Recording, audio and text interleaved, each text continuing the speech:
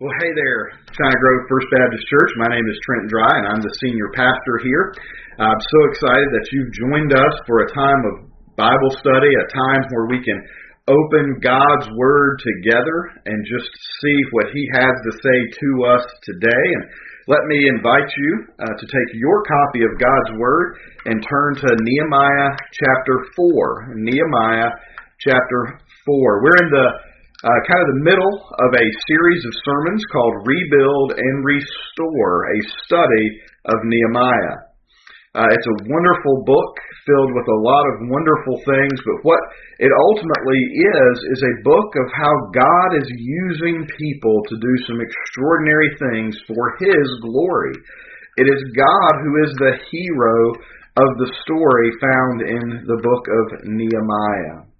And so we've been walking through the different sections, and last week we saw that under the leadership and lordship of God Almighty, they are starting to build the wall. They are working together side by side to accomplish this great thing that God has called them to accomplish. God promised to do it, and now God is using them to fulfill this promise, all for His glory. But any time we try to do something in life, especially if we're trying to do something for God, opposition is going to arise. In chapter 2, verse 18 and 19, so with 19 we see this. But when Sanballat the Horonaite and Tobiah the Ammonite servant and Geshem the Arab heard of it, they jeered at us and despised us and said, "What is this thing you are doing? Are you rebelling against the king?" You see, this is a group of people who were unhappy that they were rebuilding the walls. They were unhappy that they were beginning to expand God's territory. They were unhappy that God was doing something in their midst, and it made them angry. And so we see back in chapter 2 that the seeds of opposition are being planted. And today, when we get into chapter 4, we are going to see that opposition take shape. And we're going to see how we can respond to the opposition that we face in life. There was one time when I was playing football in high school. I was a senior, and it was a big game. It was a huge game, and I had to block a defensive lineman who had already committed to play Division I football. Now, I wasn't great by any stretch of anyone's imagination, but I was good enough to start on the team I played for. But this guy was good. He was a 3- or 4-star recruit. He was a great defensive lineman, went on to have a pretty good college career. And it was my job on this night to block him.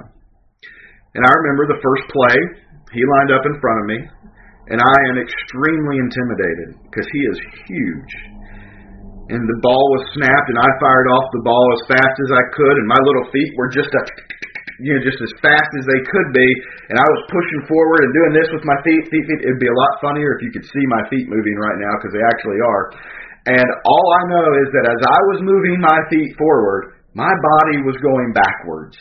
And it didn't matter how hard I tried. His opposition was forcing me back right into the quarterback as he handed the ball off. It was a bad play.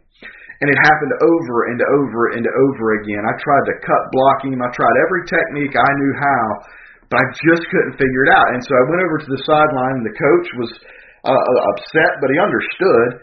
And he said, "Trent, I think I'm going to have to give you some help, and you're going to have to depend on the guy next to you to help you block him." And I said, "That would be great. I'm going to depend on that guy, my tackle, to help me block this huge, wonderful defensive tackle." And we struggled all night. And at halftime, I remember the coach came over and he said, "Boys, he's tough to beat, but don't stop working. Don't stop trying." And we had found a way by the end to neutralize him the best we could. I think he just got tired, and they were winning so bad, he may not have been trying anymore. But we never gave up. You see, I could have quit, because the opposition felt so great that I couldn't overcome it. I could have quit. I could have just said, "You know what, I can't do this, so I'm not even going to try." But the coach said, "No, I'm going to get you help. And you got to keep working. Don't give up. Don't quit. I know it's a huge opposition. I know it's a huge obstacle. But if you keep working and if you keep at it, you'll find a way. Just don't give up. Back in May of 2001, there was a man by the name of Eric. I don't know his last name, but he accomplished something that only 150 people per year do. He reached the top of Mount Everest. He climbed to the top of Mount Everest.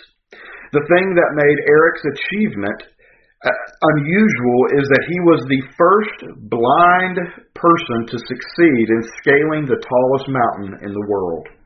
Eric was born with a disease that led to his complete and total blindness by the time he was 13 years old. Rather than focus on what he could not do, rather than quit in the face of an obstacle or opposition, he focused on what he could do. He focused on reaching the top, even though no one expected him to do it. No one thought he could, but he did it anyway because I'm sure he depended on the people around him to help, and he didn't give up. He did not quit. I believe everyone watching this today has experienced some type of obstacle or some type of opposition in your life. Opposition seems to be natural. We set goals and we set out to accomplish those goals, and opposition comes up. I feel like this week I've been just bombarded with obstacles in preparing this message on opposition. It's been a very busy week. We've closed on our house in Oakboro. We've had a lot of moving to do, and it's just been one distraction after another. So God has been speaking to me this week as I prepared this sermon, and I've experienced lots of opposition in my life. On a mission trip to the Bahamas, I know it may sound like a good trip, but it was anything but good, and there was opposition at every turn of this trip. Because we were there, as soon as we walked in the door, we realized that the living conditions were not good. First of all, there was no air conditioning. It was about 115 degrees every day that week. There was rat droppings on the beds we had to clean off, and the guys' barracks flooded about 3 times during the week. And on top of that, the people who were supposed to pick us up every morning to go do ministry, they were late every morning, roughly 2-3 hours late every day. And so there was just so many obstacles and so much opposition. But here was the great thing about that trip. We didn't give up.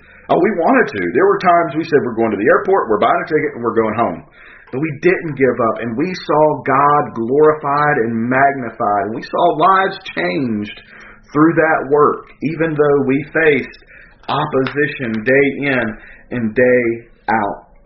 So we experienced those great obstacles, but I learned something that week, that our God is greater than the opposition and the obstacles that we face as we advance His kingdom. There are times in life where the obstacle seems great, that the burdens and the opposition seem to just be weighing us down. But don't ever forget that the God we serve is greater than the opposition trying to stop us. And that is what the people of Israel are getting ready to discover. They are getting ready to discover that there is going to be significant opposition to the rebuilding of the wall. But their God is greater than that opposition. That through their complete dependence upon God and their continuous work, they will accomplish what God has called them to.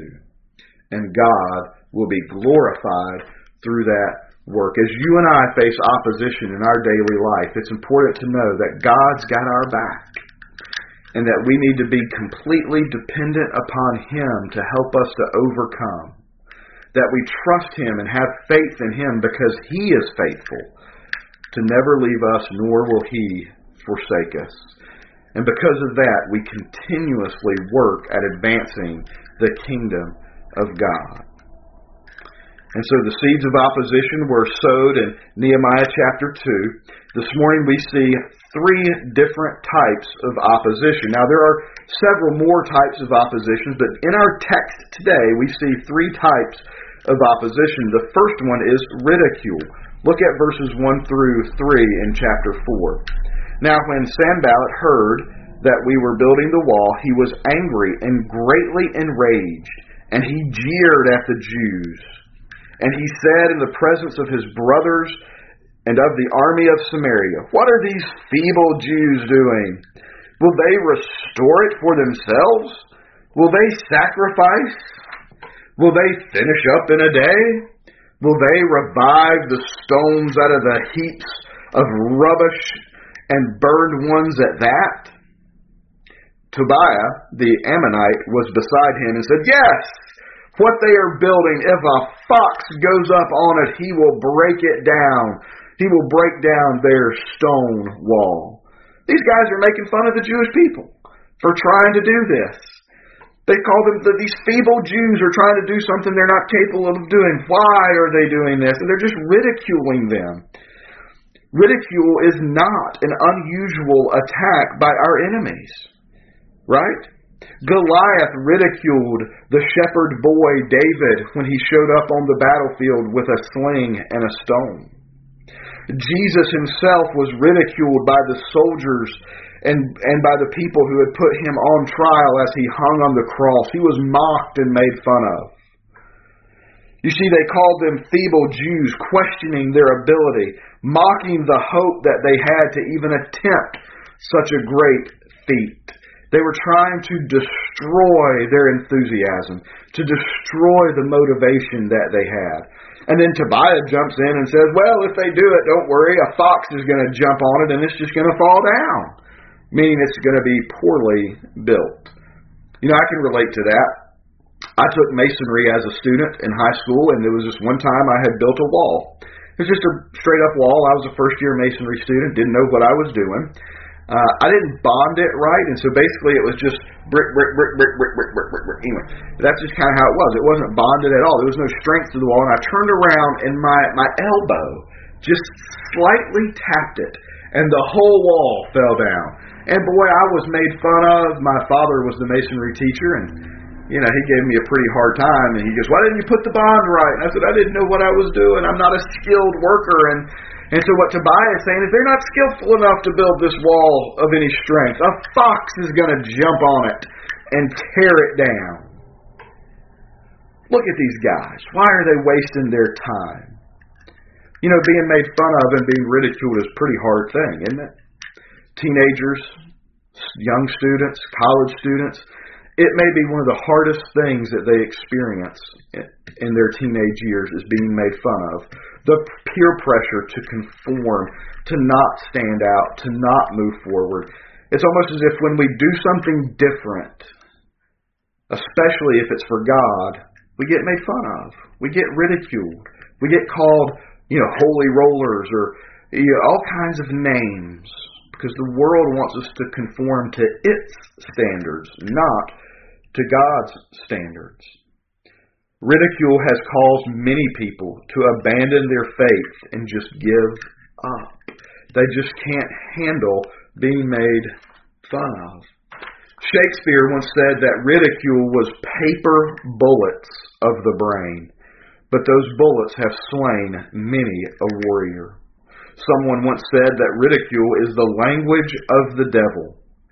Some can stand bravely when they are in battle, but collapse when they are laughed at. They're trying to deter the efforts of expanding God's kingdom by making fun of them and ridiculing them. And it's a very challenging thing. And it's a very hard thing to deal with. But when the enemy is laughing at us, I assure you, God is doing something greater than their laughter. And we'll get to how to respond to these oppositions in just a few minutes, but the first wave of opposition is ridicule. The second one we see is intimidating plots.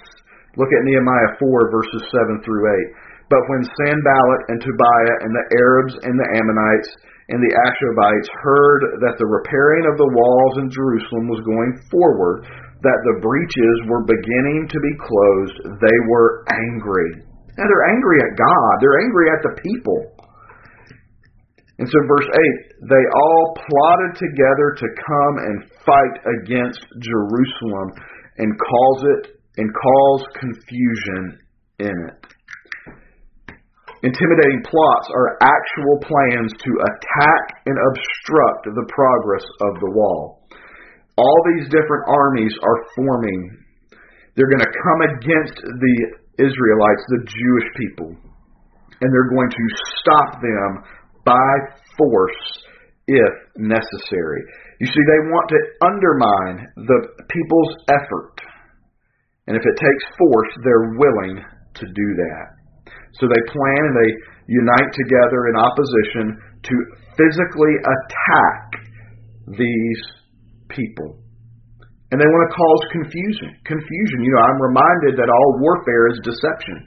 So causing confusion amongst the people is a way to divide them, a way to cause them to separate and to stop working. When we are confused about the direction that we are heading, then we won't head in any direction. We have to understand it. And so their strategy as they're preparing to attack is to cause confusion and to create division, because they think that if everybody's going their own direction, if everybody's confused as to what to do and where to go, then their attack will be successful. And we have to be vigilant, and we have to be ready, because if the ridicule doesn't work, the attacks will come. They could come in the form of character attacks. Some could be very physical attacks.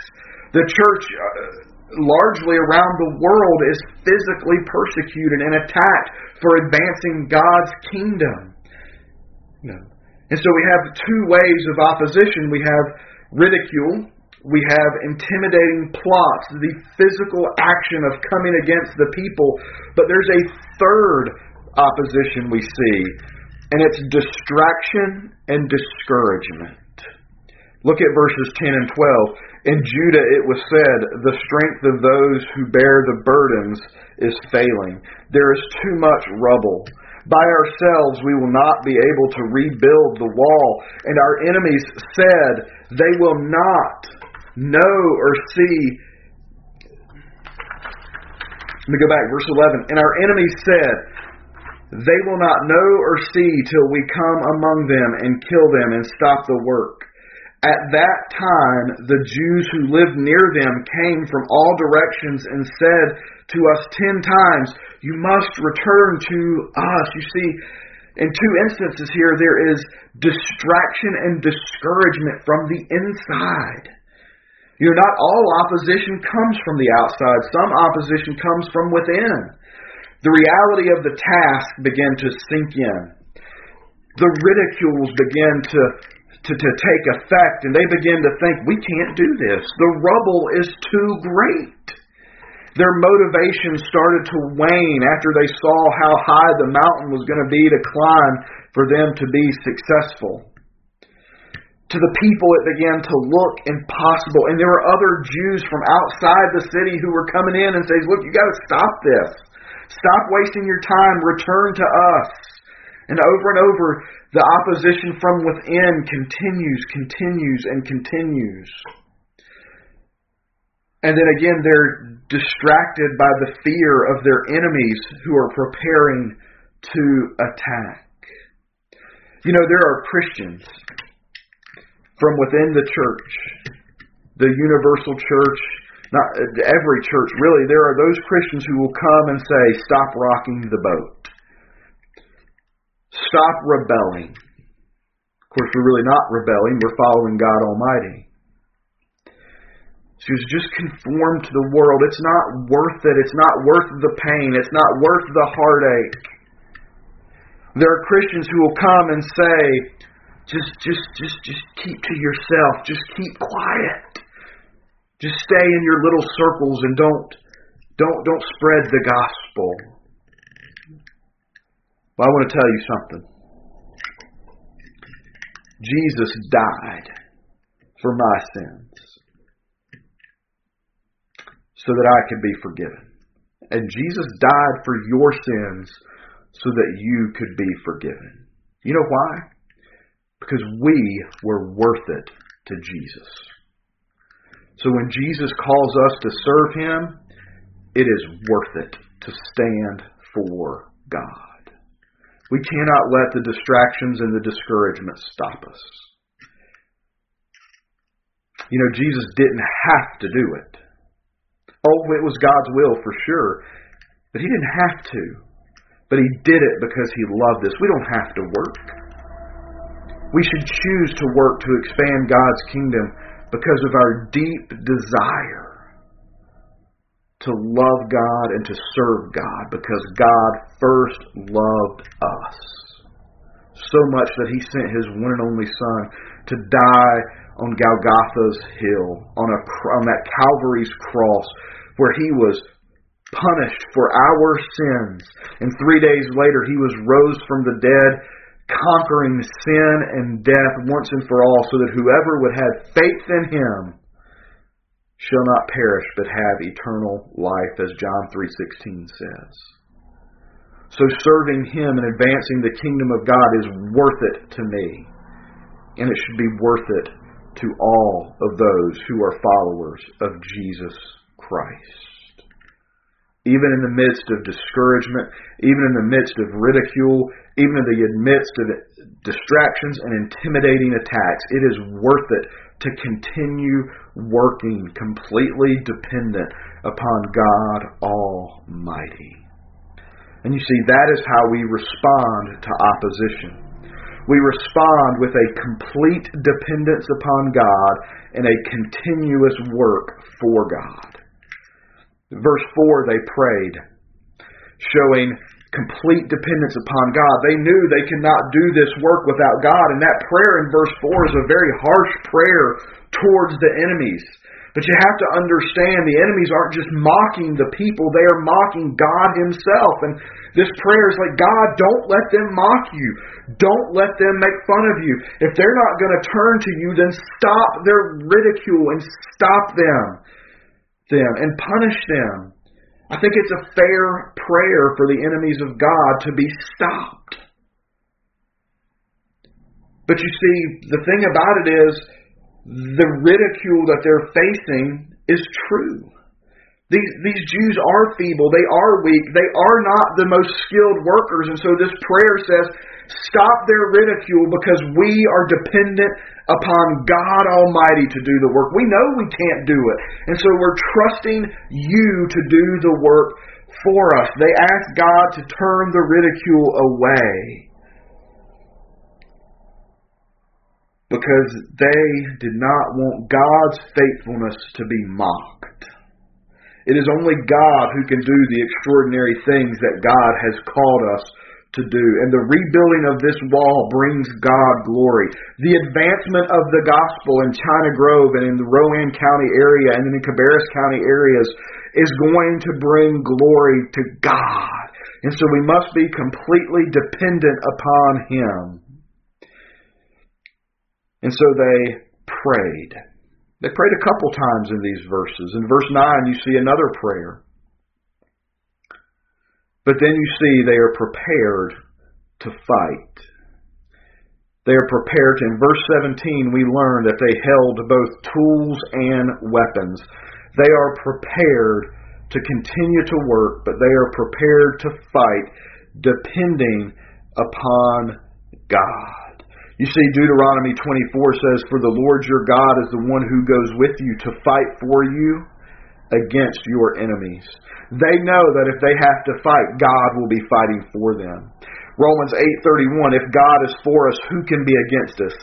Joshua 1:9, have I not commanded you, be strong and courageous, do not be afraid, do not be discouraged, for the Lord your God will be with you wherever you go. And so they depended upon these truths from God's Word, and they continuously worked with a tool in one hand and a sword in the other hand. You see, for you and I, the sword that we carry and the tool that we carry to do the work is God's Word, the Bible. You see, Hebrews 4:12 says, for the Word of God is living, active, and sharper than any two-edged sword. The Word of God is living It is alive today. It is an active tool that we must stand upon and use to advance the gospel of Jesus Christ. From cover to cover, from Genesis to Revelation, Jesus is the hero.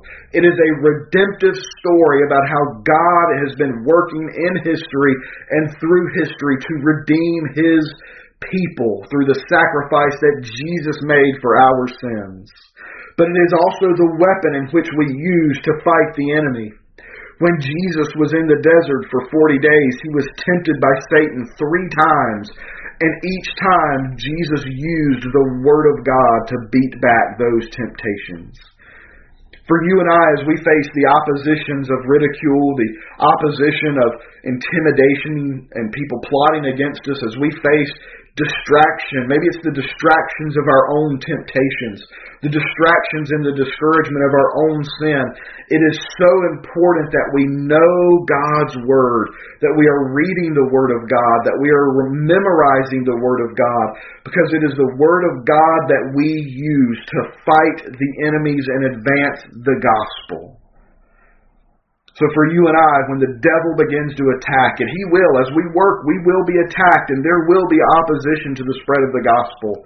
But we must remember that we are completely dependent upon God through prayer and the Word, and we must work for God, standing on the Word of God. Depend on God and work for God. We must stand on the Word of God.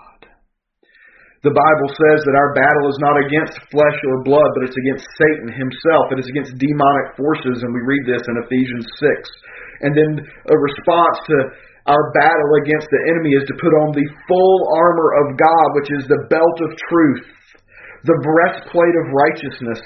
Our feet are fitted with the gospel of peace, because that is what we're taking to the nations. We hold the shield of our faith that God is protecting us, our trust and dependence that God is going to work and fight for us. And then we put on the helmet of salvation, and we carry the sword, which is the Word of God. So in order to overcome the oppositions that we face, we are dependent upon God completely, and we work for God continually, never giving up, never giving in, always ready and prepared to fight if we need to. That is what you see in Nehemiah 4. A people who are facing opposition but are dependent upon God and continually work for God. Opposition is going to come in our lives. I've faced it, I will face it again. You have faced it, you will face it again. We will experience it, we cannot avoid it, especially if we boldly and courageously stand for God's truth. But despite opposition, God shows Himself to be faithful to His people. Time and time again, God has been faithful. In our text today, we are seeing His faithfulness to keep His promise of bringing His people out of exile. He called them and is restoring them to covenant faithfulness, and He is fighting for them, because God is always faithful. 1 John 1:9 says, if we confess our sins, He is faithful and just and will forgive us of our sins and purify us from all unrighteousness. You see, it is our sin that can cause opposition between us and God. It is sin that separates us from God. The greatest opposition that we face today is our sin that is separating us from God. Because all have sinned and fall short of God's perfect law, but it is God who is faithful. God who was faithful enough and gracious enough to send His Son to save us. And we cannot overcome the opposition of sin by ourselves. In fact, we can't work, we can't earn it. We cannot be good enough to overcome the opposition of sin. But we don't have to, because Jesus Christ has done the work for us on an old, rugged cross. And if you are listening today and you don't know this God, if you've never confessed Jesus Christ as the Lord of your life, if you've never stepped out on faith and said, I'm going to follow Jesus, then I want you to know That your response can either be to just try to live a better life, but it will not work, or it can be to accept Him today into your heart. And if you've never done that, I would encourage you to do that today. To just confess your sins to the Lord Jesus Christ and say that you believe in Him and make Him the Lord of your life, and you begin to follow the teachings of Jesus. But maybe today you're a Christian and you haven't been advancing the kingdom. Church, maybe it's time that we reflect upon the faithfulness of God in our life. How has He moved among us in the past? Maybe we should reflect and see the history and use that as a reminder that God has always kept His promises. And let us as a church to continue to depend upon God and continuously work for God as we advance and expand God's kingdom, all for God's glory. Let's pray together. Father, thank you for the Word. Thank you that in the face of opposition you do not leave us, nor do you forsake us, but you fight for us and you stand for us, and that through you we can do all things. We are grateful for the Word of God that is our weapon to fight against the enemies. Father, help us to read it, to understand it, to memorize it, and to stand on your truth, even when the opposition to that truth is so great. Father, give us courage and boldness to work continuously for you to advance your kingdom, all for your glory. And we ask this in Jesus' name. Amen and amen.